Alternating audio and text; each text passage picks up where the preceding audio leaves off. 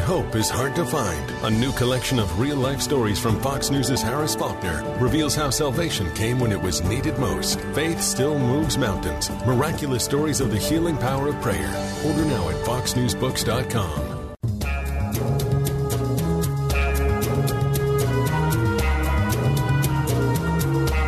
You're listening to Kevin McCullough Radio, breaking news as it happens, what it means, and why it matters. Kevin McCullough, and here we go. 5, 4, 3, 2, 1. Obliterating confusion. Amplifying truth. And pursuing clarity. Kevin McCullough, now. All right, we got a lot to get to on this Monday of a very short holiday week, and there's big news to discuss. We'll take a look at the markets. Scott Martin will be here. Dr. Gina Loudon a little bit later on. Also, Stephen Moore on some economic realities. But we start with that special counsel story. Andy McCarthy in the house. It's Kevin McCullough Radio. Stay here. Binge thinking. Kevin McCullough. Something interesting is happening with this. Kevin McCullough, let me start with you. I found this thing at townhall.com by Kevin McCullough. The big dog has come out of nowhere. Kevin McCullough. I just want to help people think. Nationally syndicated radio host and author of No He Can't. He's playing the role as well as anybody could. Kevin McCullough is a nationally syndicated radio host and author of No He Can't. The odds are he's right. It's Kevin McCullough Radio. All right, now that we've got, a semblance of what the next Congress is going to look like, and even if Herschel wins in Georgia, which I'm hoping for, and I want you to get out and work for him, if you're in Georgia especially. But I'd like to get that seat. But even if we do, they still have the 50-50 with the tiebreaker Cackles Kamala ready to cast her vote on whichever side she's going to pick, the Democrats, and that's going to go that direction for the next 2 years. However, we do have the House solidified.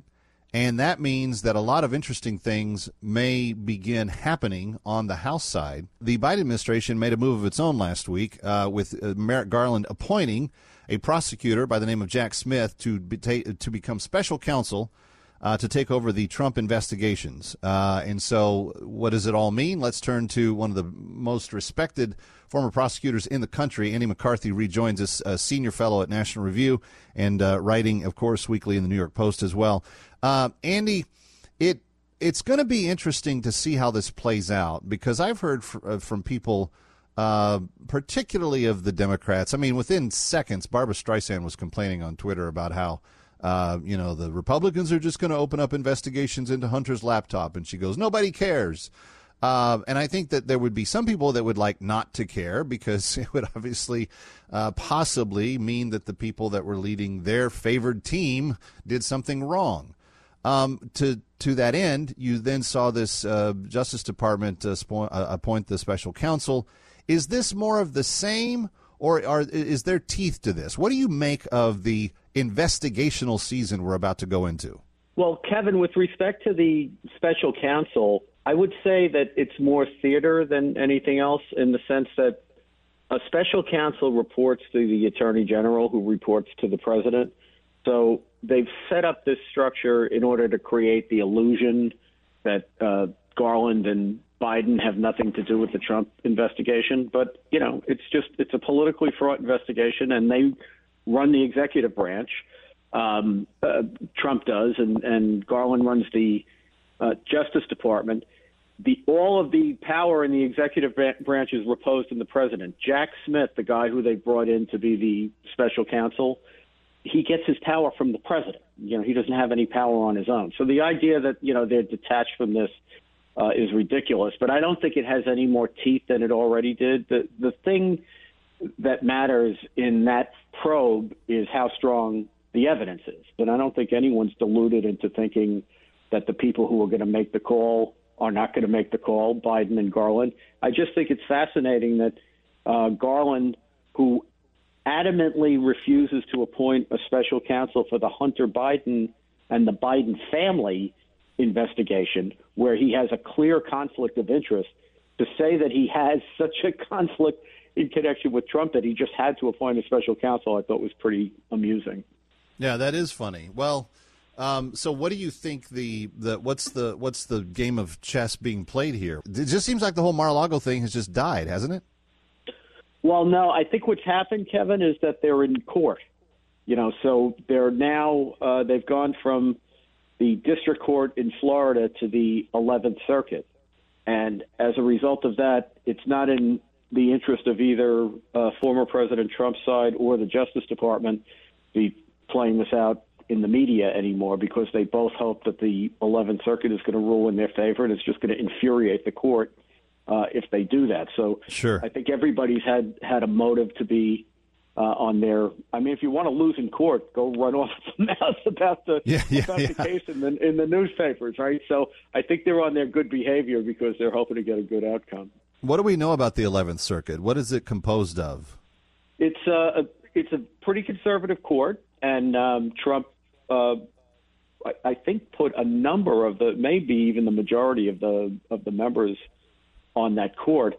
But the panel that has the case so far, which I think is comprised of 2 Trump judges and a Bush judge, or one Bush, one Obama, and one Trump. But in any event, they've already ruled against Trump on the Mar-a-Lago issues that are in front of them, which is basically goes to the issue of whether there should have been a special master appointed, and whether the Justice Department shouldn't have been able to use the classified documents that the FBI found in furthering their investigation. The court was not sympathetic to Trump on those things, but I don't think it has.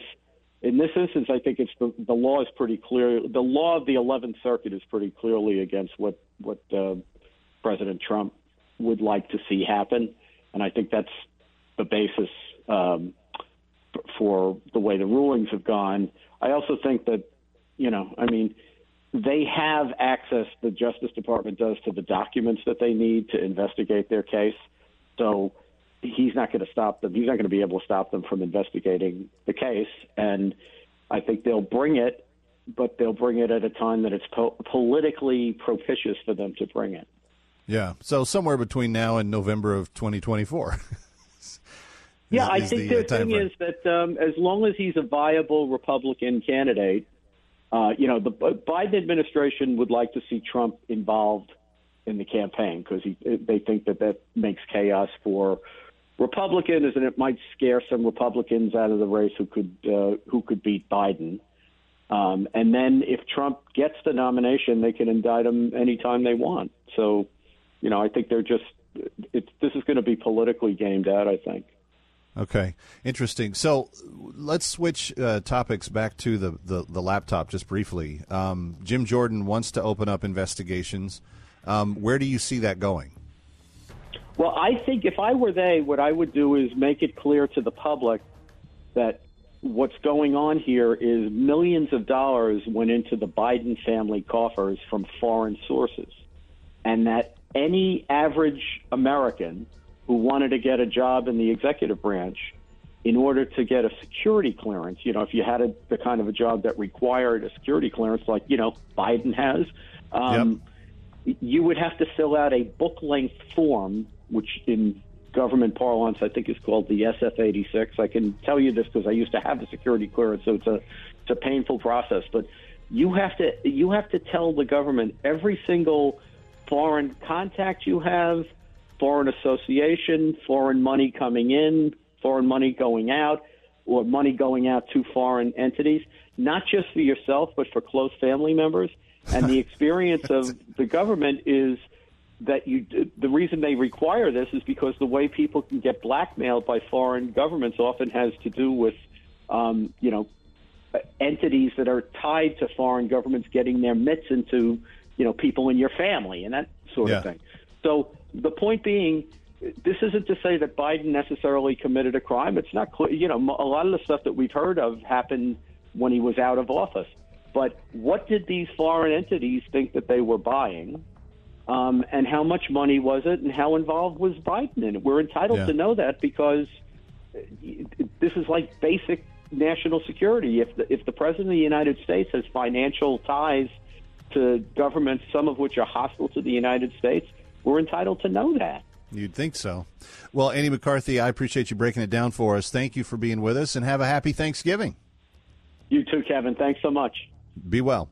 Kevin McCullough coming right back. Mr. Economy himself, Stephen Moore, will weigh in on us. What are we looking at heading into the year end through the holiday cycle, and what ramifications will it have to you? We'll talk with him about that momentarily here on Kevin McCullough Radio.